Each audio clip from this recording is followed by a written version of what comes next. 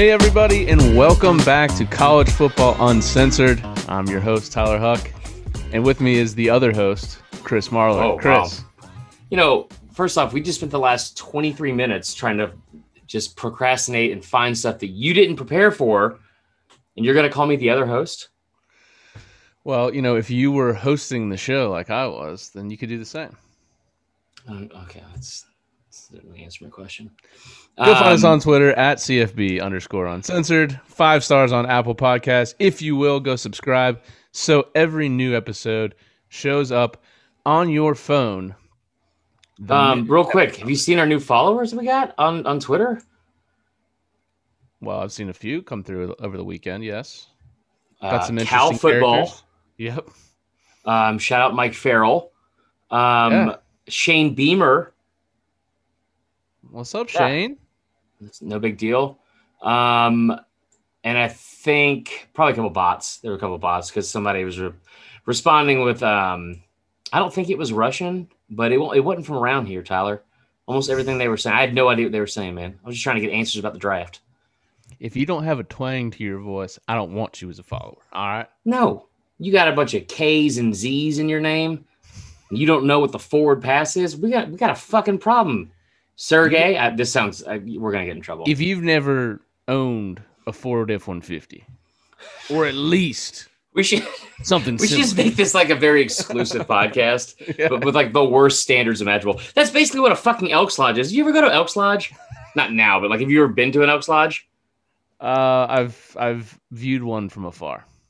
I was afraid to go. I did stand up in one time, and it's like any bar that has carpet is not a place I want to be. But like, yeah, I've never seen so many people with like fucking forearm mermaid tattoos, and it's just anyway. Tattoo?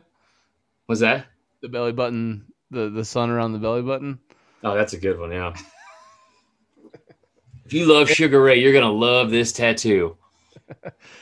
Anyways, it was a great week. The draft was fun as hell. That's what we want to talk about. The worst week ever, but yeah, go ahead. Well, for normal folk, you know, that just enjoy watching the NFL draft. You know, we can get into some personal problems if you'd like, but let's talk about the draft first because I thought it was fun. It's a 2-part episode. I'm going to vent later. And I'm going to do, there's going to be some like rhythmic dance. Just that's how I express myself. But you said it was enjoyable to watch, and I'm going to cut you off. But like flat out, let me ask you this question: Did you enjoy watching the draft? I think it was only because it wasn't last year's draft. Yeah, that's fair. Because last year, not only did you have the what you've quoted as poverty porn. Poverty porn, yeah. The adversity porn. The sad theme is like, you know, we were already sad because last year, the pandemic, we were like 2 months into being quarantined. So like we were already all pretty fucking sad about it. And then they just, every single prospect. They made graphics for it. Yeah. It wasn't like they mentioned it offhand. Like, oh, you know what? By the way, speaking of Trayvon Diggs, it was like they spent time putting that into a graphics like 6'1", 210, runs a 4.4. Also, parents are crackheads. Yep. Okay, cool. It's like you thought you were sad because of pandemic. Here's a shot of Vegas where there's no one there. That was pretty tough. Yeah. Cleveland honestly surprised me this weekend. Cleveland, total opposite of that. So did not look like a trash heap. So no, I think that's probably why I enjoyed it so much. But yeah, I enjoyed it. You know, it was good to see people actually come out. Mac Jones got the power walk. My man was on a mission. You know, I've been there before. When you got to go into Publix because you're on the way home and you're trying to get like a nightcap and you got to tinkle a little bit, so you got to go in the back. I've been there. That's relatable, right? Yeah, you had like 15 bagel bites watching the 4 p.m. game on a Sunday, and things are starting to hit quickly. Yeah, so we got to go. You got to go. So 2-minute drill. First off, we're going to talk about those memes here in a minute because one of the funniest things I think I've seen all year was somebody tweeted about how it was, and I should have brought up his name because I want to RJ Young this entire segment here, but like somebody brought up, it looked like he was about to walk in to a meeting with the Sharks and ask for $100,000 and 10% stake in their company, and I fucking lost it. That's exactly what it looked like. That's very good. Yeah, but the draft was good. You know, there was things I liked about it. There was Roger Goodell, you just can't get worse than that guy. I mean, we talked to Mark Emmert last week. Roger Goodell, did he think that people honestly wanted to sit in the chair that he sat in last year? Yes, he did. He flat out did. He's the same person that last year, when you brought up, they were like, last year's draft was kind of weird because like it was like, we can't do what we're normally going to do. And it's supposed to be in Vegas. And you think about the meeting, like really think about this. Close your eyes and think about having the meeting with Mr. Personality Roger Goodell, who you have to appease because he's your fucking boss and like runs the world. At some point in that meeting, he's like, you know what we could do? What if we did in my basement? Like it's a fucking fantasy football draft or like a sleepover when you're 11 years old. Like, no, Roger, we want to go to your basement. I'll wear a quarter zip and we'll just do this thing. Love a good quarter zip. I do too. Don't get me wrong. But, to then transport the chair and be like, you know what? I think these people are going to want to sit in my throne that I was in last year. Yeah. And it was just a little weird. And like every single person didn't know what to do when he came by and he's like, hey man. And they'd like awkwardly stand up and like shake his hand. Like, should I sit back down? Should I walk up there with you? Like half of them were up there with him. Like, dude. So this is one of my favorite things from the entire weekend was because he's like a mixture. I've determined he's a mixture between that nerdy guy from the movie Role Models. And was like talking about wings all the time. He's like, love, take the down to that guy and McLovin. Like he's not as cool as McLovin, but he's like as awkward. Like it's like I don't think he has I don't think he gets nervous in social settings. I think that he just responds well after the appropriate time. So he just says stuff. You're like, what are you doing right now? And I've rarely seen more high five turned handholds. Yeah. Yeah. Like I don't know if it was on purpose or not, but it was. Oh man, carpal tunnel all day. Before we were remiss to not point out that before it even got started, we were introed into the draft with the soothing sounds of Kings of Leon. Which why did everyone hate that? They still fucking got it. I'm gonna get fired up. No, I love Kings of Leon. I've seen them live; they're fantastic. But yeah, I felt like I watched it and I was like, that guy kind of looks like we didn't have the sound on. I was like, that guy kind of looks like the guy from Kings of Leon, but if he was like 15 years older than the last time I saw. Oh wait, it probably has been about 15 years, and that is Kings of Leon. So yeah, he was in rough shape. But yeah, dude, I love Kings of Leon, man. They're fantastic band. I didn't know that they were still making music, but apparently they're making like NFTs for their music now. Okay, we're not even gonna get started on that, but I heard it like in the background when I was like making like some graphic or something like that, and I was like, no, I can use some water. So, but they had like. I heard one of their songs in the background, and I was like, "This is a really like." It wasn't like from like that first album because what was that album? Where Manhattan, Revelry, Sex on Fire. That's a really good fucking album. Great album. And I didn't think that like they're not Creed. I didn't know why we just all of a sudden started hating them. And I was like, oh, I think that's Kings of Leon. And like as soon as I said that, like floodgates open on social media. People were like, "This fucking sucks. Who got Kings of Leon?" Like it was like Jason Mraz singing like the national anthem at the fucking Holiday Bowl. I just didn't get it. And so then Alvin Kamara was talking shit about it on Twitter. He's like, man, these boys trash. It's like, what? And then they weren't there the next night. I'm sure they weren't going to play like, a 3-day like stint over there in Cleveland for the draft because that's a nightmare like entertainment scenario. But what they ended up settling on the next night was not better. It was just like shitty wedding bands that were playing that should have been like at like a dive bar or like a Buffalo Wild Wing. And they're like, you know what? We'll do the draft this week. What? It's a band fronted by PFT Commoner. Yeah, that would have been good. Like they played, it was like if like a white person turned into a jukebox. I mean, I didn't hear Mr. Brightside, but they played Sweet Caroline repeatedly. A lot of William Joel. Yeah, I don't know. It's just William Joel. Yeah, it was. When Golick's trying to like get into it, that you're just playing the type of music that Mike Golick would probably listen to. So yeah, that was a little weird. I mean, I guess you gotta. I was talking to this with my buddies. Like, do you think it would be fun to go to a draft? I think the one in Vegas would have been fun, but like if you're in Cleveland, like the Nashville one looked awesome a couple years ago. But like Do you think it'd be fun to go to a draft? Like if it was in Cleveland? So I wouldn't go to Cleveland, and that's like something I was wondering about too, because it's like I definitely wouldn't drive or fly, I guess. I don't know how adults work, to Cleveland just for this. But like I'm not big in the NFL.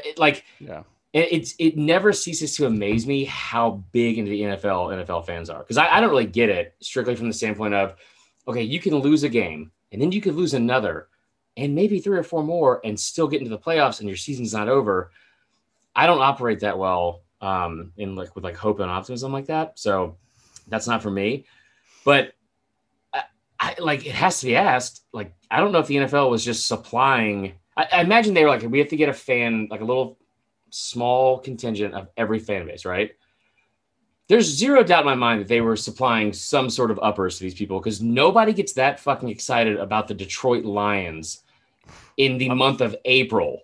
My man that they kept showing was definitely excited about the Lions. He only had one thing to say: "We're here and we're going to do this, Detroit." He said this. He was wearing the same thing and said the same exact thing over and over 3 days in a row, and they kept finding him. So I think what I can't stand about NFL fans for the most part is like, you got these like in college, a lot of times the ones that are going way over the top are like these college kids, and it's like, hey, it's fun, But like, so if that guy wears that whole get up, he paints his face, all that kind of stuff on a Sunday. Right. I just envision him going back home after the game, and of course it's the Lions, so they've likely lost. And it's like that meme from the Joker where he's like put the face on. And he's like, I gotta take this shit off and go to my accounting job tomorrow. Like, there's no way that guy was an accountant. First off, and second off, like you gotta make yourself feel alive somehow in Detroit because. I imagine losing 15 games a year and then walking out of the stadium and finding at least one hubcap stolen off your car, which is the only thing I know about Detroit. But it's weird because it's like they really are passionate about it and they really get into it. But it is grown men, and I'm just before we get into like actual stuff we should talk about, I always wonder like people like that. That there's like stuff in the world that like they don't like stuff that's probably like beneath them. They're like, no, that's not for me. I would love to see, I just want to be there in the moment when that person's like, you know what? Not a John Grisham fan. You're like, what the fuck are you talking about, Frank? The fucking Detroit Lions? Sir. This is our year, dude. This is our year. You ever heard of Jared Goff? Because do they know also they can change color schemes? And like the Browns and the Lions, that is seemingly two depressing cities with like, they just never changed their jerseys or color schemes. The Browns, like whoever came up with orange and brown, it had to have been a joke. Why would you do that to yourself? You know what? I fucking love Reese's peanut butter cups. Yeah. So why don't we just make the team look exactly like the wrapper of my favorite chocolate bar? Oh, that makes more sense though. Nah, it's but still, it was a good time to just see kind of fans back in general. Yeah, that was packed true. Out crowds, people celebrating their teams drafting a guy they've never heard of. So that was kind of cool. They were supportive for the first time. I felt like right. Like now on the clock, the Texans they take Davis Mills. Fuck yeah, bro. Stanford. Have you watched Davis Mills ever? Because being on the West Coast, I surely haven't. I have, and he's from Georgia. And I also fired off a tweet that said, Davis Mills is hot as hell. Good for you, bro. And fell on deaf ears. But yeah, I thought, and I know we've been like shitting on Gooddell, which is how awkward he is. But it was fun to watch all that, like, and like kind of get back to like a sense of normalcy. And Cleveland is like a cool town where like, no matter how bad they are, they still are passionate. And now they're starting to get good as well. So yeah, the NFL it's just a different animal. It just surprises me because, the reasons I already said, but let's get into like the actual draft stuff because there's a lot to talk about that's not Kings of Leon related, sadly, which kind of sucks. Where do you want to start? Well, all right, Bama. It was a night for them. No, it's the same as it has been for the last 14 years. So a 15th straight year, the SEC with the most players taken. They broke their own record. It's By one, yeah. a broken record at this point. See what I did there? Heard that. No, I mean the SEC. By the way, I took your bet. I won the prop bet draft. I don't know if you saw that. Yeah, you killed it. I did it very badly. I did take your bet of SEC over 12.5. Do you know how many were drafted in the first round? 12. Yep. Yep. Mm-hmm. Yep. Mm-hmm. That's my bad. Fucking Vegas, You man. should have known as soon as my first bet was like, I'm going to take this one that's plus 700. Like, I obviously did not understand the concept of what we were doing, or wasn't paying attention. But yeah, I mean, like, I thought the Bama stuff was kind of cool. The SEC stuff, it is kind of like, we talk about it ad nauseum, and we are like an SEC podcast, but it feels like every year there's always some new record they somehow break, and it's kind of fascinating. Just as like it was fun for me this year because Danny Cannell got just absolutely dragged on Twitter for saying like if you take out Bama's 6 first-round picks, then they only had this many. It was like, what the fuck are you talking about? I love DK, but like, what are we talking about right now? And it was fun to see, like, especially day 2, day 3, and even day 1 on some of these guys. Teams like Kentucky, teams like A&M. Kentucky had 6 draft picks. It's the most they've had since 1977. Georgia, for some reason, getting hated on all night the first night. I think that was part of the problem. But ended up having 9 total draft picks. It's the most they've ever had in program history, and right behind the 10 that Ohio State and Bama had. It's again dominance. And what's crazy is honestly like, and the Falcons are usually to blame for this, but there was a lot of really good talent left undrafted from the SEC. Yeah. The Falcons. I mean, how many Mountain West corners can you take over the last 5 years? I just don't get what the fuck. I lost my mind over that. I don't understand.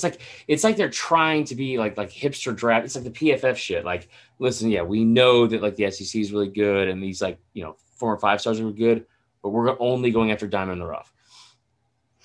So, I think as I had kind of said on the podcast last week, if I thought and I ended up taking a flyer bet on Trey Lance over 6.5 just in case I was wrong. But I think even though there's no reason to smoke screen, I think Trey Lance is going 3. And then how far would Mac Jones fall? That was kind of a storyline. Justin Fields fell. Chicago traded up to get their guy. It feels like they haven't had a quarterback since I've been alive. That's been good. Rex Grossman. Hold on. Fields didn't fall that far, though. Like, remember I said 11, this a long time ago. Like, they're going to fall. No one's getting outside the top 15 in this entire. So I didn't know we were making a big deal out of it. It was a very odd thing because we talked about the odds last week and how it was Justin Fields 2 weeks ago on the pod. Then when we recorded last Wednesday, it was Mac Jones, and it was like Mac Jones minus 450.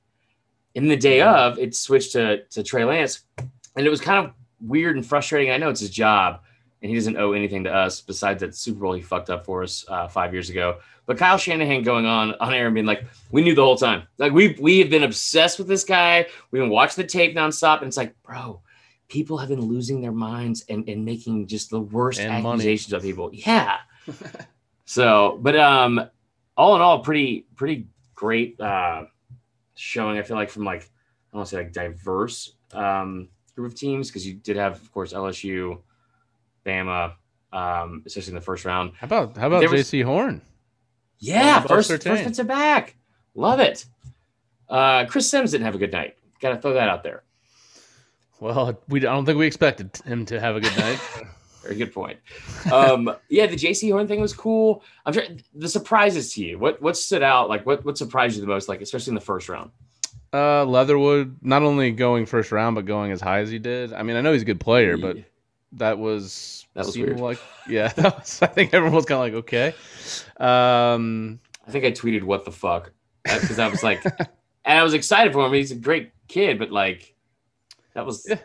Yeah. Travis Etienne going to the Jags, and then right after, Urban Meyer his quote was, "He'll be great teamed with James Robinson." Which, if you play fantasy football last year, James Robinson was an absolute stud. They have Carlos Hyde, and he was like, and then Travis Etienne will slot in great as a third down back. It's like in the first round, you decided to go with a third down back. That seems a little weird. He's trying to motivate him or something. I don't know. So I thought that was kind of not a weird pick because I did think that Etienne had a chance to go first round, but just an interesting pick. Yeah. I was having shocked two that, running backs go in the first round is not the norm anymore. Yeah, exactly. I thought it was interesting that Ojulari fell as far as he did. It's got to be injuries. I mean, I don't know why he would fall that far.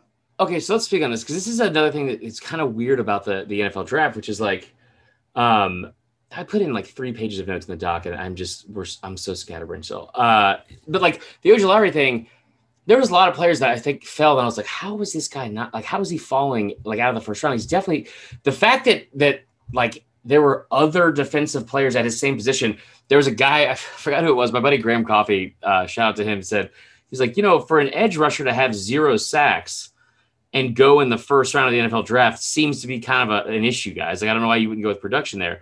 The Ojulari thing, though, his injuries, he had a written note, like a doctor's note from James Andrews, who is like the only doctor besides like Doogie Howser that I know. And he's like, I feel like he's probably the most respected surgeon, doctor, like in the sports field, like in the country, probably. Yep. And he sent out a letter to all 30-something teams saying he's fine. Like, there's no structural damage. Like, we're good. And he still fell because the team doctors apparently didn't agree with it. Yeah, I don't know. And so we'll see. Maybe there'll be something to come of that. I mean, there were guys that fell, like the Notre Dame linebacker, that his name's hard to. I mean, he was a top 10 player on a lot of like overall boards, and he fell to the mid-second round.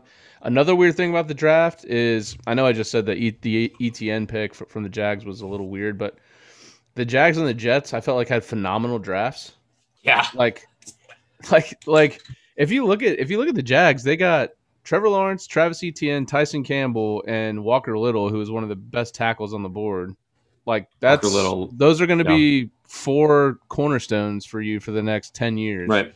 The Jets, Zach Wilson, they got the best offensive guard on the board. Then they got Elijah Moore in the second round. They also got the other UNC running back, Michael Carter. Love how ESPN just shit themselves because the Jets drafted 2 guys named Michael Carter. They were like, "Can you believe it?" I'm like, yeah. I mean, Michael Carter. I mean, if both of the guys' names were Liam Eichenberg, like that, that would be weird. That would be weird. Michael Carter is not that weird, but yeah, okay. So yeah, I like, and I'm not going to get into like which teams have like the best drafts just because I don't know and I don't care as much because I don't know all their team needs. There's just so much shit that goes into this. It really. I told Allie this weekend, she didn't care, but there's so much that goes into like the actual NFL draft. I was thinking about how if we were in charge of, if like we got invited to go up and be like a guest announcer, we would fail at that job immediately, having to pronounce somebody's name. I can't imagine having to be like, all right, listen, there's a chance in like the 5th round we take this fucking offensive guard from Marshall. I tell you what, we're not going to take him because I'm not going to watch the tape on this. There's just so much that goes into it, but like, I think that it seemed almost like way more this year than any other year. There was a lot of people's stock that fell like day of and like week of and just kept falling. And like, Kenny Yeboah didn't get drafted. How? Right. I don't understand that. From what I've gathered, just following people that on Twitter that I respect that are in the game, once you get to about the 6th round, it's actually better to not get drafted because you can kind of choose the best place for you. Do you know where he ended up? No. Yeah. So, I mean, I guess, and a lot of times too, like prospects will say, they'll tell teams, I don't want you to draft me, basically. Like, I'm going to pass on that kind of like, so. No, we're good, man. Yeah. Just don't pick up the phone. Hey, we've got the Cincinnati Bengals on line 3. Yeah, just tell them that I'd rather go undrafted. Just do what I always do, and like 4 days later, text them back like, "Oh my god, I just somehow saw this," which I've just outed myself. Sometimes I did just normally see it. If you're listening to the podcast, and I've said that to you. Love you, Mickey Lynn. Yeah, you've sent me a screenshot of your text, and you've got like 67 unread texts. I don't know how you live life that way. It's a lot. Anyway, so. Going through like the first round, Micah Parsons going at 12, I think that's a good pick. I didn't know that he did some bad things in the locker room, and I was very surprised I didn't know that. That seemed like a pretty big deal. instead of all the shit we were talking about Justin Fields, this guy put his downstairs in another person's downstairs, supposedly. And then he said, like, what? Hold on, I don't think I heard that story. Wait, are you so Micah Parsons? No, oh, good, cool. I'm glad I brought it up. And I described it so well. Yeah, that could mean a lot of different things, and it means exactly what you think it is. Before we get into this, everyone, just close your eyes. I'm gonna use vivid verbs and make sure you grab another glass of wine. Like I think the rumor was, I should probably look this up. I'm not like talking out of it. The rumor was like he got in trouble for some like hazing of like someone in like a freshman or something like that. And it was a guy that ended up transferring. And okay, so former players claims that Penn State football players subjected him to sexual hazing, and he said, "I'm going to quote Sandusky you." Oh my God! As a Penn State player. Like, so this is why I stand by what I said years ago. They should have shut this fucking program down. And like the fact that you knew what was happening and you just told the guy, hey, you need to retire. And then part of the retirement was you gave him keys to the building he was doing this in. And this is the same building we're talking about with Micah Parsons here. He said they allegedly made incoming players their bitch and would reportedly subject the younger athletes to sexual hazing, telling them they were going to F them. That's a weird way to haze someone. It said they would present his, this is weird. They would present his penis close to the face of the lower classman and then do stuff to mimic actions. And some of them would put I'm going to read this. Some of them would put their penis on the buttocks of lower classmen. That's just so strange. That's not hazing. Just, put sticky notes on their car.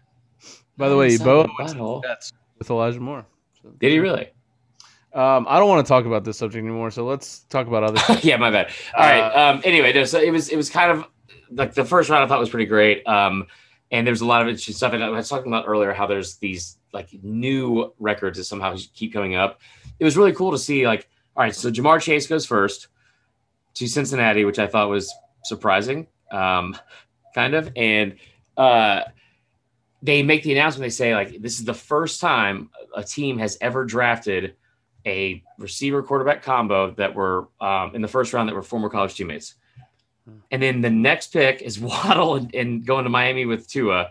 And then before we get out of the top 10, the Eagles take Devonta Smith with Jalen Hurts. So I thought that was kind of cool. The night like was made for me with the Zach Wilson shit. Oh, my man looked like he was a senior in high school, just getting ready to go out and I guess for him, maybe crush some Cokes and a couple of root beers. We'll get some beers in us right now. We'll get a couple mug root beers in us. No, did you see the video that went viral of him when he was standing with all the other first round picks and Jamar Chase like threw up like somebody said it was a gang sign. It wasn't a gang sign, but he was like going like this. He could not have looked more uncomfortable. Like, I mean, I think I said on social media, it was like if panic locking your car doors when you're in downtown Atlanta because you see like a homeless person at the stoplight. That's it. He's like, okay, we're not in Provo, Utah anymore. God. Yes, that was and the Mac Jones thing was hilarious to me. And the other part of it was the Aaron Rodgers shit. I'm very interested to see how that works out because clearly he can't go back there. I mean, it's exactly like, well, I shouldn't say exactly because now Deshaun Watson's in some other trouble, but it's exactly almost like the Deshaun Houston thing. He's like, I'm not going to play there anymore. And they're like, yes, you are. Well, no, I'm not. So you going to trade me. Well, we're not going to trade you. Okay, so what do we do here? What I don't understand is, like, I've done stuff like where I've like, I remember like being a dick to this person in college that I didn't like. It was like a neighbor across the hall, and we had this like potluck dinner. And every time he would try to take, like I was done taking food out, I would cover it back up completely and put it back in the fridge just to annoy him. Very petty move. I can't imagine going this far out of your way to ignore a simple request because Aaron Rodgers is like, hey, listen, guys, 37, giving you my entire career, won you a Super Bowl. Would it kill you guys to get me a fucking receiver? Like, just like I'm gonna leave if you don't do the just the most basic of things to help me. And they're like, okay, well, first off, we haven't talked to Aaron, but he's not gonna leave. And they drafted a fucking defensive end. Defensive back. They drafted Eric Stokes. Oh yeah, who's gonna be good? Yeah, but I don't understand how you allow it to happen. Elijah Moore was sitting there on the board. You had a couple of guys. I mean, Elijah Moore was there though, and I mean that dude to beat. Terrace Marshall was there. I mean, could have done anything. I wonder if they had their eyes on Rashad Bateman. Which, by the way, Baltimore just seems like they kill the draft every single year. Yeah, like, I feel like Bateman's going to be awesome for them. Yeah, he's going to be good. But yeah, I mean, I don't blame him. And quarterbacks, they kind of have. You don't blame who? Chips. Aaron Rodgers. Oh god, I don't blame them like the Packers because there's no one on their side. There's no one's like, yeah, good for you, man. He's kind of like a whiny bitch. I hate those State Farm commercials. Like, don't give him anything. I don't get it. It blows my mind. All right, let's talk about like more SEC stuff and players. Like we said, I thought Florida was pretty interesting. You had Kyle Trask, obviously Kyle Pitts going to Atlanta, having the highest drafted tight end in the modern draft era, which is people hated that pick for some reason. I don't know why. I think people just wanted the quarterback of the future, but the Falcons are painted in a corner, man. They can't get rid of Matt Ryan, and he's not bad. I honestly think they're going to be much improved just because they don't have a shitty coach anymore. Like Dirk Cutter is a terrible offensive coordinator. Yeah, we rehired him. So yeah, which is just ridiculous. Like, hey, this guy was bad. We fired him. He went to the Bucs. He was even worse there. Let's bring him on back for round 2. Right. I like the coach that they hired. He uses a lot of tight ends. I think Kyle Pitts is going to be great. Now, I get it. You could say, man, number 4 for a tight end is high, but I think Pitts is a little bit different than just your standard tight end, So, dude, you put his numbers side by side with what Devonta Smith did last year, and obviously there's not the same yardage-wise, but like there was at some point during like November or something, I remember doing like a comparison because we were talking about the Heisman, and Devonta had like 12 touchdowns, and Pitts had like 11, and Pitts had like 28 total catches. Dude, I mean, it was something stupid. It was ridiculous. The craziest stat I saw on him was on the NFL Network coverage. Out of 49 catchable passes that were thrown to him, he had 0 drops. Right. I mean, so I think he was one of the safest picks in the draft. I think he's going to be an absolute stud. And if you don't get rid of Julio, we don't talk about the Falcons that much because I know everyone's a Falcons fan, but like you've got talent everywhere on offense. So if he can just get him the ball, it's fantastic. All right, what else stood out to you? And then let's talk about Kyle Trask. We were talking about Florida, Kyle Trask. Yeah. That's pretty much a perfect scenario for him. You stay in state, you get to be you go to the Bucs, you learn under Tom Brady. He's not going to be there for maybe 2 more years. I thought that was a perfect. If anything like Kyle Trask's entire career has been already, he's going to sit there unnoticed for 8 years in like a fallout shelter. And then when you least expect it, Tom Brady's going to get like food poisoning from like a poisoned strawberry almond, and then he's going to end up coming in and saving the day.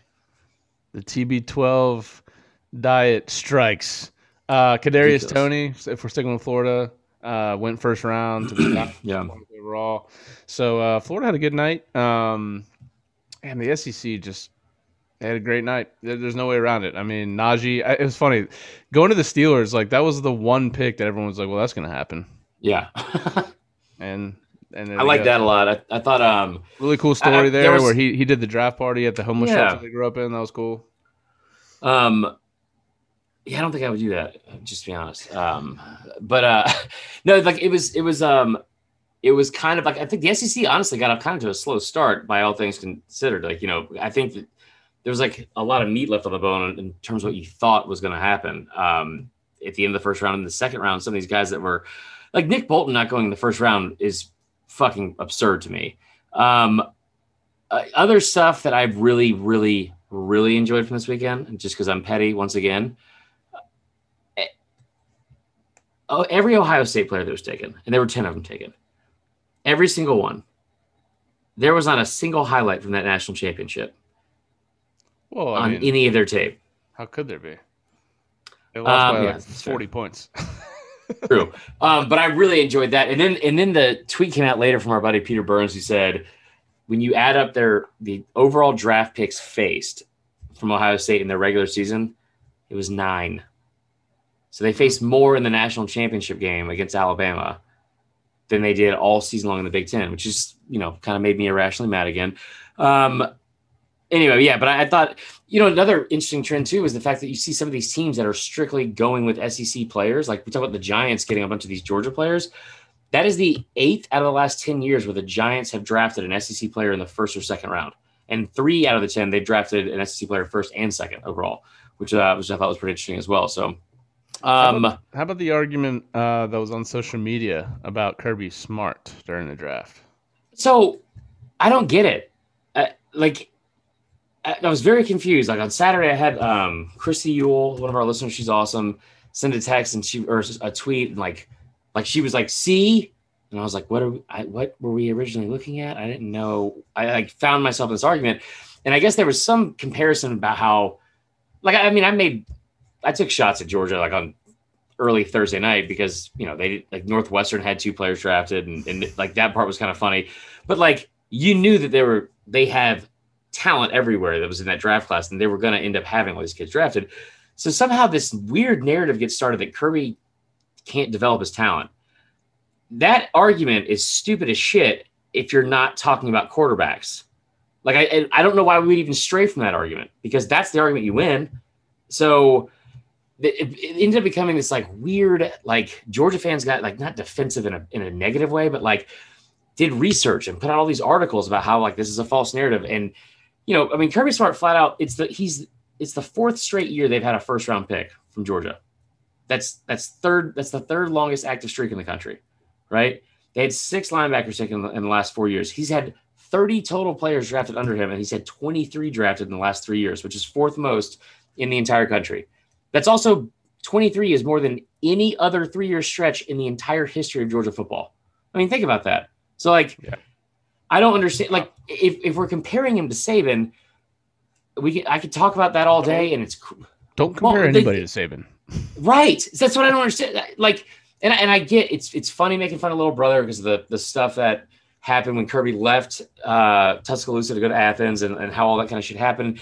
And Georgia fans, listen, y'all know how you are. You're just as obnoxious as the rest of us, and like, kind of earn some of the social media beatings you guys catch every now and then.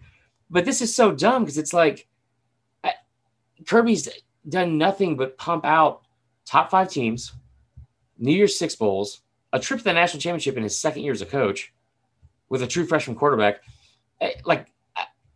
Yeah, he's not good at understanding what quarterbacks do at all, or haircuts. But like, seems pivotal, the quarterback position. So he just keeps fucking like stocking up on him. Like, I mean, he's like me when I'm like, you know what, I'm going to diet. I'm like, Chris, you just keep buying muscle milk and you don't drink it.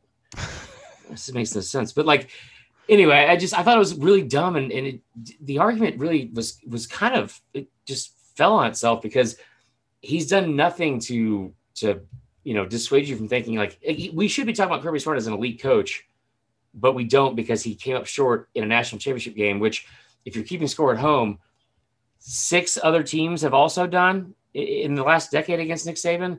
I mean, like, so I just don't get it. Yeah, I mean, I don't know if Georgia fans, like, do you get a sense that Georgia fans are kind of feeling like with Kirby, like, oh man, I'm sick of winning these recruiting national titles. We better win a thing. Like, because I hear that a lot too, and I'm like, you let Kirby walk away and see what happens, because he's one of the best coaches in the game. So his all like program, like in game, yes, he has some downfalls, but like talk about overall coaching, and in college, that you have to be very good at the recruiting like aspect of it. In college, more than anything, everybody always says it's the Jimmies and the Joes, not the X's and O's. You have the best players, you're going to have a much better chance to win than the programs like Northwestern, who's got a fantastic coach. They're never going to win a national championship. They don't have the good enough players, even though they had 2 first-round picks here. They're not going to have good enough players. And so, in Kirby's probably top 2, actually probably top 2, and bringing in the best players in the country. Without a doubt. I mean, and so that's like the day that Mark Richt was fired, I laughed hysterically because I lived in the state, and it was, as a Bama fan, fun to like, still beat them, and like 2015 year when like that's the only team that's ever been favored over Alabama since like 2009. It was Georgia 2015, right? And as soon as I realized what was going to happen and Kirby was going to leave, I was like, oh shit. It's not necessarily because I'm like, all right, Kirby gets it. He's going to be a great head coach. Because I still think he has a lot of flaws as like an in-game coach. I like Dan Mullen, better in-game coach than Kirby Smart. Have at it. You guys argue for the next 3 days on Twitter about it. Like that, I don't think that's really up for debate. When you're talking about, like, it's not a video game, I know, but like college football is so much more, it's so much less the coaching part of it and like facilities, like getting the recruits in, managing your roster. Yes. All those things, getting people to buy in and like creating an environment where it's like iron sharpening iron and like give you an idea how fucking difficult it is to get 18-year-old kids to believe in those like fucking cat posters or like the tri-colored people jumping out of the airplane and holding hands. What are those called? Parachute? No, that's not what that word is. Yeah, trust falls. Welcome to my football camp. Close your eyes, fall into my arms. Micah Parsons, get away. So it bothers me because it's like, and I'll tell you honestly, I think I did some real soul searching on this, and I think the real reason it bothers me is not because I want to defend Kirby necessarily or Georgia fans. It's fun to be objective every now and then, but y'all keep talking this shit about Kirby, and the moment he wins a national championship, because that day is coming, it's going to be the worst fucking day of our lives because you guys wouldn't shut up on Twitter about how he can't develop talent. While he was developing talent, they're going to burn this city down. Oh, it's going to be, yeah. It's been a long time coming for them. So, yeah, no, I agree with you. It's, I'll take Kirby Smart. I mean, out of anyone but Saban, he'd probably be the number one on my list to go out and get if I had my choice of anyone that's a current head coach in the country. I think I'd take Kirby. So, interesting. Malzahn. What was your favorite moment of the draft? Have one? I mean, the Zach Wilson thing was fucking hilarious. That was just, I thought he was kidding, and he was not. It was very awkward. Cole Kublik was my MVP of the weekend. He absolutely murdered it on social media. Ridiculous, just absolutely ridiculous. And then, like I said, the Ohio State thing was pretty funny. What else we got here? Did McShay and Mel like each other? Oh, absolutely not. There's no chance. Are you sure? McShay seemed like Tat. McShay seemed bothered by everyone this weekend. I think he's over it at ESPN. I think he's over it in general because I don't know this about him, but McShay looks like he enjoys himself on occasion and goes out a little bit.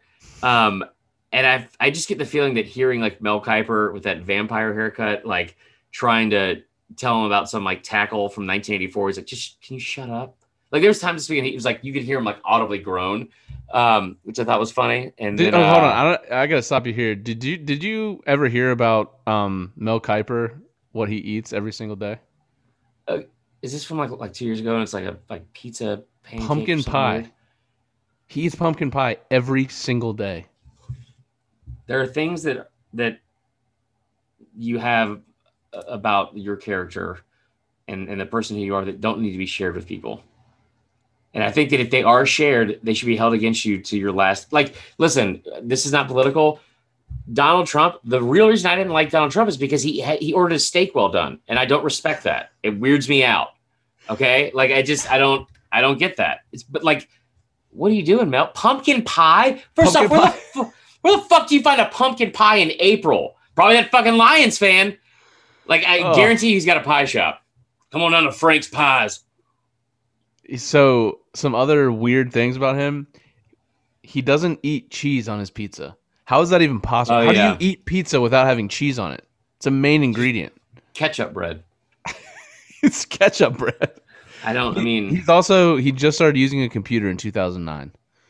I'm sorry, what? Why do you know all this first off? And how do you that's like what I've always said about like going to Florida. Like I didn't know you had a choice in doing that. Like what do you mean he didn't use a computer? What was he using? It's just I hit a quick Google search because I wanted to make sure I got the pumpkin pie stat right.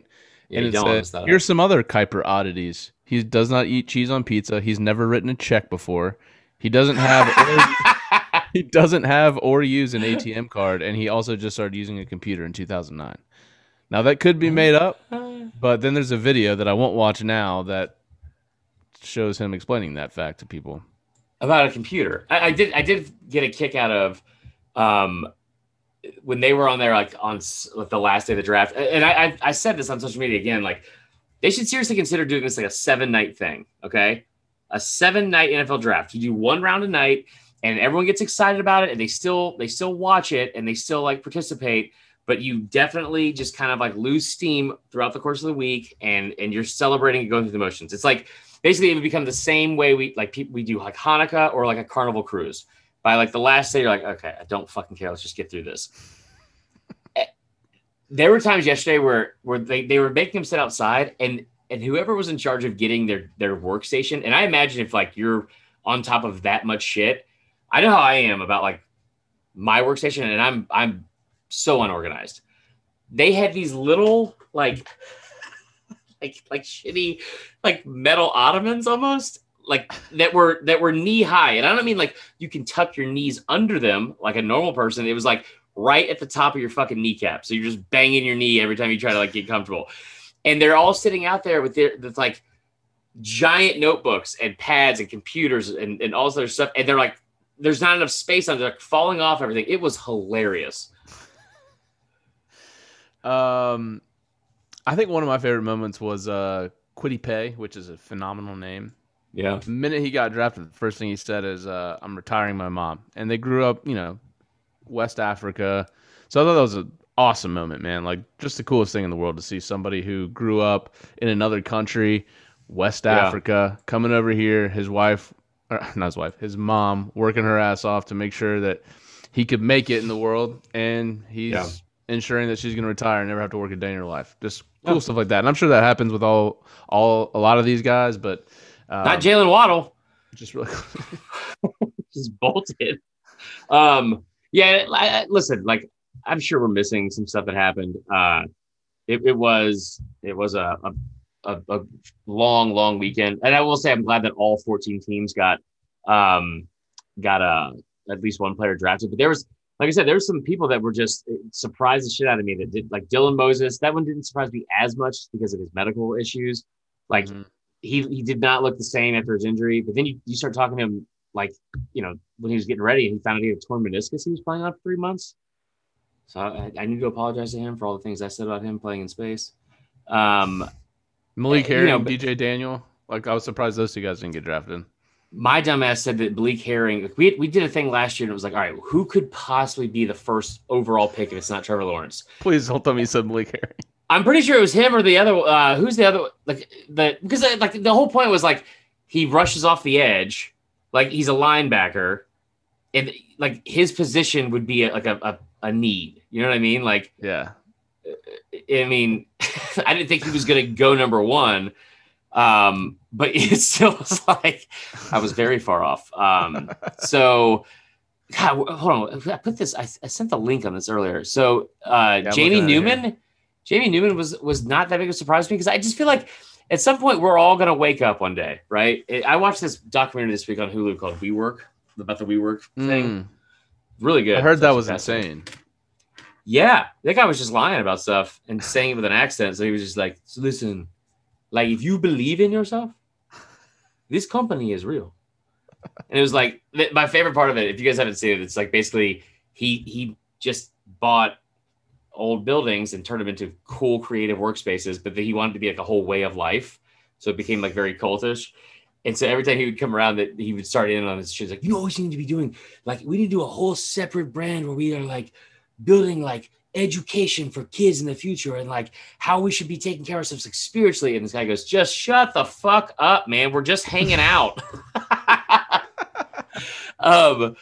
Anyway, I've definitely forgot what I was even talking about, but we were talking about Jamie Newman.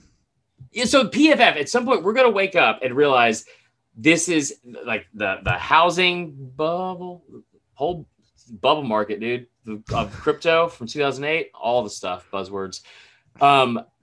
Like we're going to wake up one day and people are going to realize that Pro Football Focus is just saying things. And they work really hard at research, but they're just saying things. And the fact that Jamie Newman was ever projected as a first round pick and the third best quarterback in this class is so fucking dumb. Yikes. Yeah. Yeah, you feel for the guys, especially some of the underclassmen, like Bryce Thompson, Marcus Murphy, Anthony Hines that declared early and didn't get drafted. I mean, that's always a tough scene there. Yeah, I didn't hear about that as much this year. It's usually a real big problem. Trevon Grimes not going was surprising. Jamar Watson led the SEC or was like in the top 3 in the SEC in sacks last year, which is very odd. The Falcons selected or signed Felipe Franks. Quarterback of the future, which is good. And then the biggest one, like it was weird that, and I'm not saying this to slight this team, but like a lot of Auburn players that should not have been sliding off boards were sliding off boards. And I didn't understand why, because Anthony Schwartz is going to run a 4.2 flat. Yeah. Why? Like, what? Don't overthink it, guys. So I just, there's a lot of players that I was very surprised about. But I will say I was glad that it didn't seem like at least there was a lot of underclassmen like there have been in years past. So you had some NFL draft awards too, before we get to potentially looking at some of next year's highest draft picks. I thought these were pretty good here. So, who was the 3 a.m. midterm paper roughest of drafts? Okay, so first off, welcome to our draft show, our draft award show. These are all made up awards with draft puns. I spent a majority of my time preparing for the pod on this. It's only 6 of them. Okay, the 3 a.m. midterm paper roughest of drafts. We've all been there. Mm-hmm. You either forgot about it or didn't want to do it because it was like Tuesday T-shirt night. By the way, before you get into it, do you have the recurring dream of like always like skipping? This is like a common dream, and maybe we'll get tweeted at this and be like, "What are you talking about?" But I've talked to other people where I have this dream where I just like skipped like probably 8 to 10 classes in a row in college. Yeah. And then I show up finally, and it's the day of a test. And I'm like, shit. Do you have those now, like as an adult? I still have them. Yeah, they're recurring. Like they happen like every few months. I have dreams every fall, usually like on Thursday or Friday, that I've overslept or somehow forgot about a Bama game. It didn't happen like every weekend it used to, but like it'll be like the third quarter. They're down like 21-3 to Arkansas, and I'm like, what the fuck is happening? And I also get like nightmares about like Houston's, where I'm like, oh my god, I forgot about this table. So anyway, all right, 3 a.m. midterm roughest of drafts. I said Dylan Moses, and I threw Tyler Shelvin in because I know he got drafted, but it kind of surprised me because Tyler Shelvin took the entire year off. If you take listen, I'm a big fan of empty promises, but like if you take an entire year off to get ready for the draft, you need to go higher than the 5th round, or whatever it was, 6th round. Yeah. All right. The Vietnam Award for the biggest draft dodger. This is the person who really just mailed it in and did not want to be there. Whoever chose the fucking music at that thing, because it celebrate good times. Come on. Dude, like every time they showed one band that seemed like they were an actual band, and then it was like, all right, we're Larry and the pickup trucks, and we're here all weekend playing the Roadhouse. Like, it was at the draft. Did you watch ESPN or NFL Network coverage? Because Rich Eisen was crushing that band the whole time. Really? I didn't see it on the NFL Network. Yeah. Yeah, like they said one thing. Like ESPN was like trying to be. ESPN was kind of weird because they kept saying stuff like, they brought up the hugs. Like, it's gonna be so good to see Gooddell giving out hugs again. I'm like, yeah, is it though? So, like whoever chose that music though, like they really. Like it's not a fraternity party, like where it's like, oh, dude, I don't know, whoever's cheapest, and make sure they play, Sweet Mr. Brightside at least 3 times. Should we not get into that? Should we not get into that? Yeah, that guy. So I just I don't know, like that. I thought that was kind of odd. And then whoever also, I love Jamar Chase, and I think he's going to be great. And we've already seen what he can do with Joe Burrow. Man, that picture of his knee, I feel like you probably should have got an offensive lineman. But yeah, you might want to protect that asset. But hey, they got a offensive tackle in the second round, so we'll see if it works out for him. True. All right, the close the window coldest draft moments for me was Jalen Waddle just absolutely bolting from his family as soon as he could when he was announced at the draft. That was something.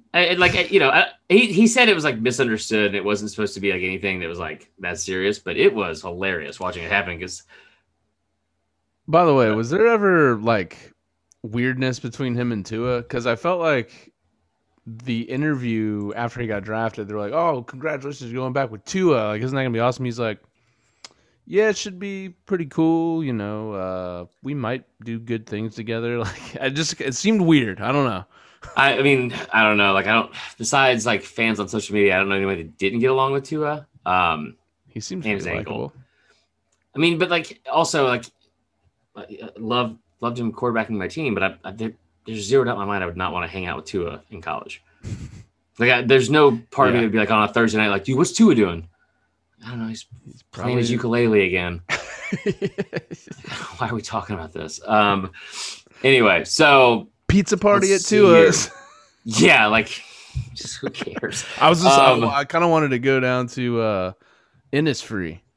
No, we're doing a pizza party at my apartment, bros. Let's get together. I've cut it up into 37 slices.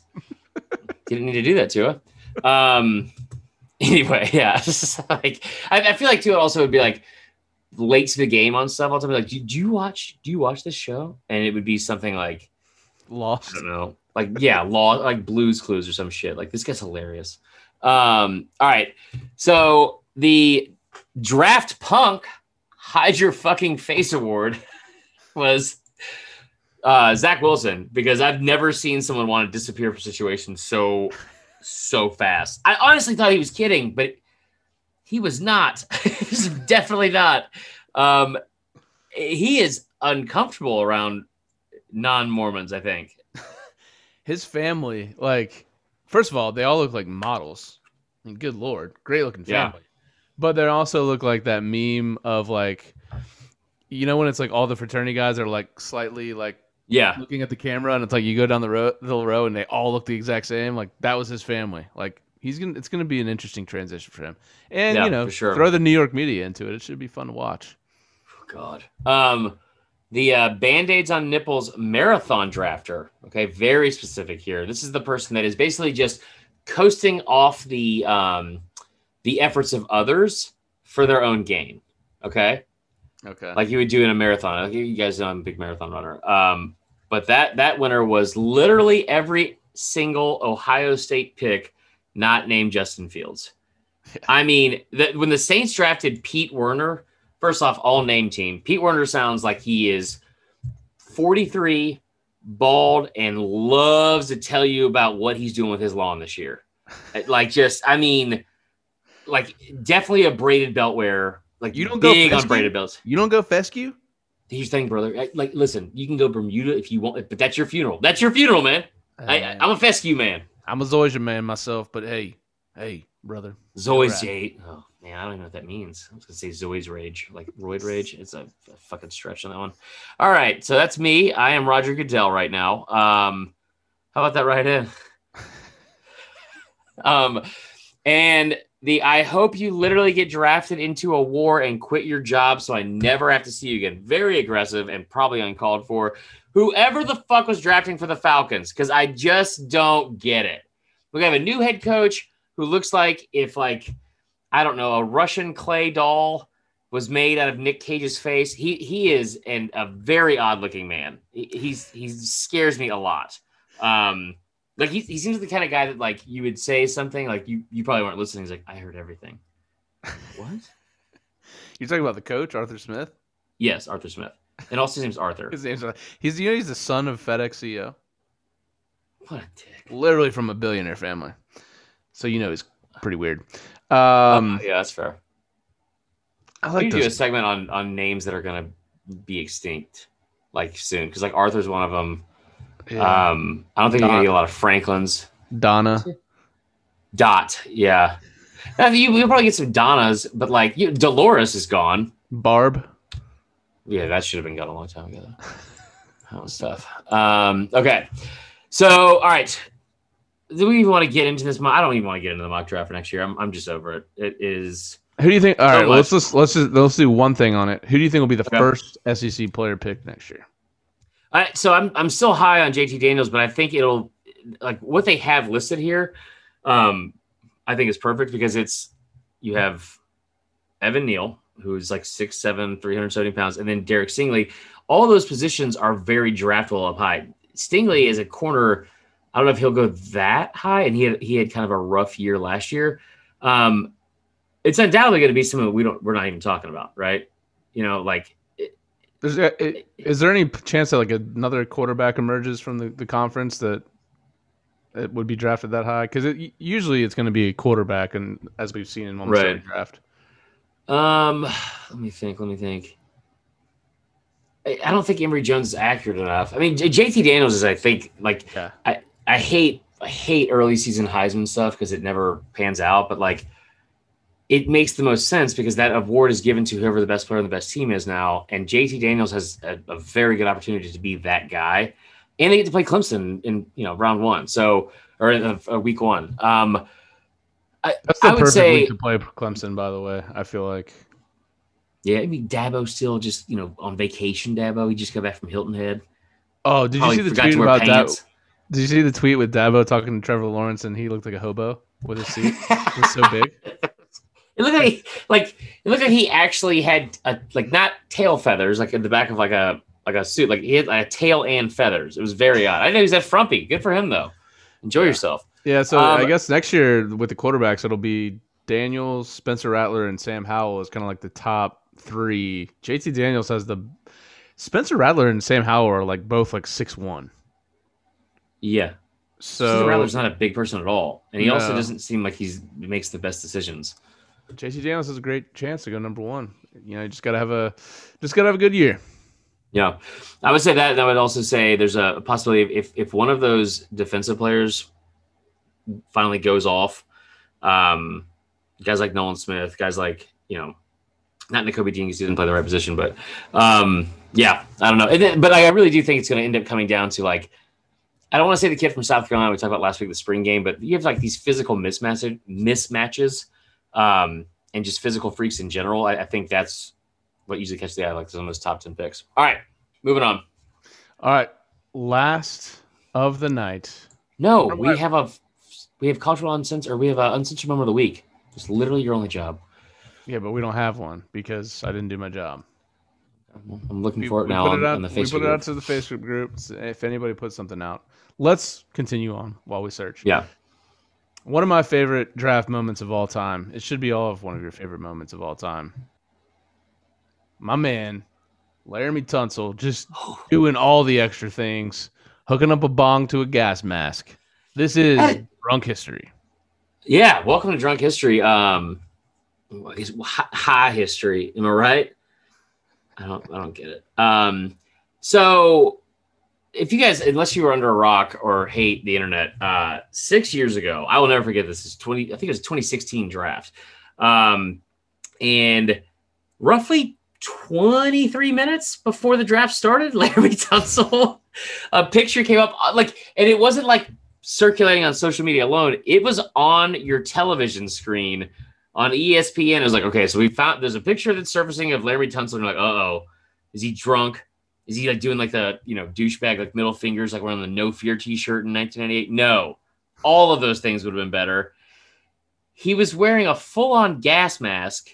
There were several pictures taken. I don't know why he thought this was a good idea. Wasn't there a video too? I didn't see the video.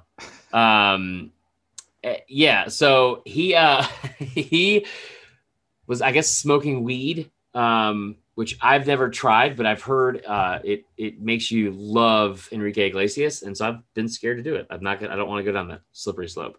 So I don't need drugs to love Enrique. Jesus is my drug. I don't even know what marijuanas are. Are they? Okay, let's not do this right now. Okay. So there's a picture of him like smoking weed. Like I think that, a majority of people have probably done that at some point in their life. That's not bothersome. Hooking the up way the he was to the gas mask. That was an aggressive way to do it. I don't think and so he was the number one tackle in the country coming out of high school. He was going to be the number one tackle in the country coming out of college.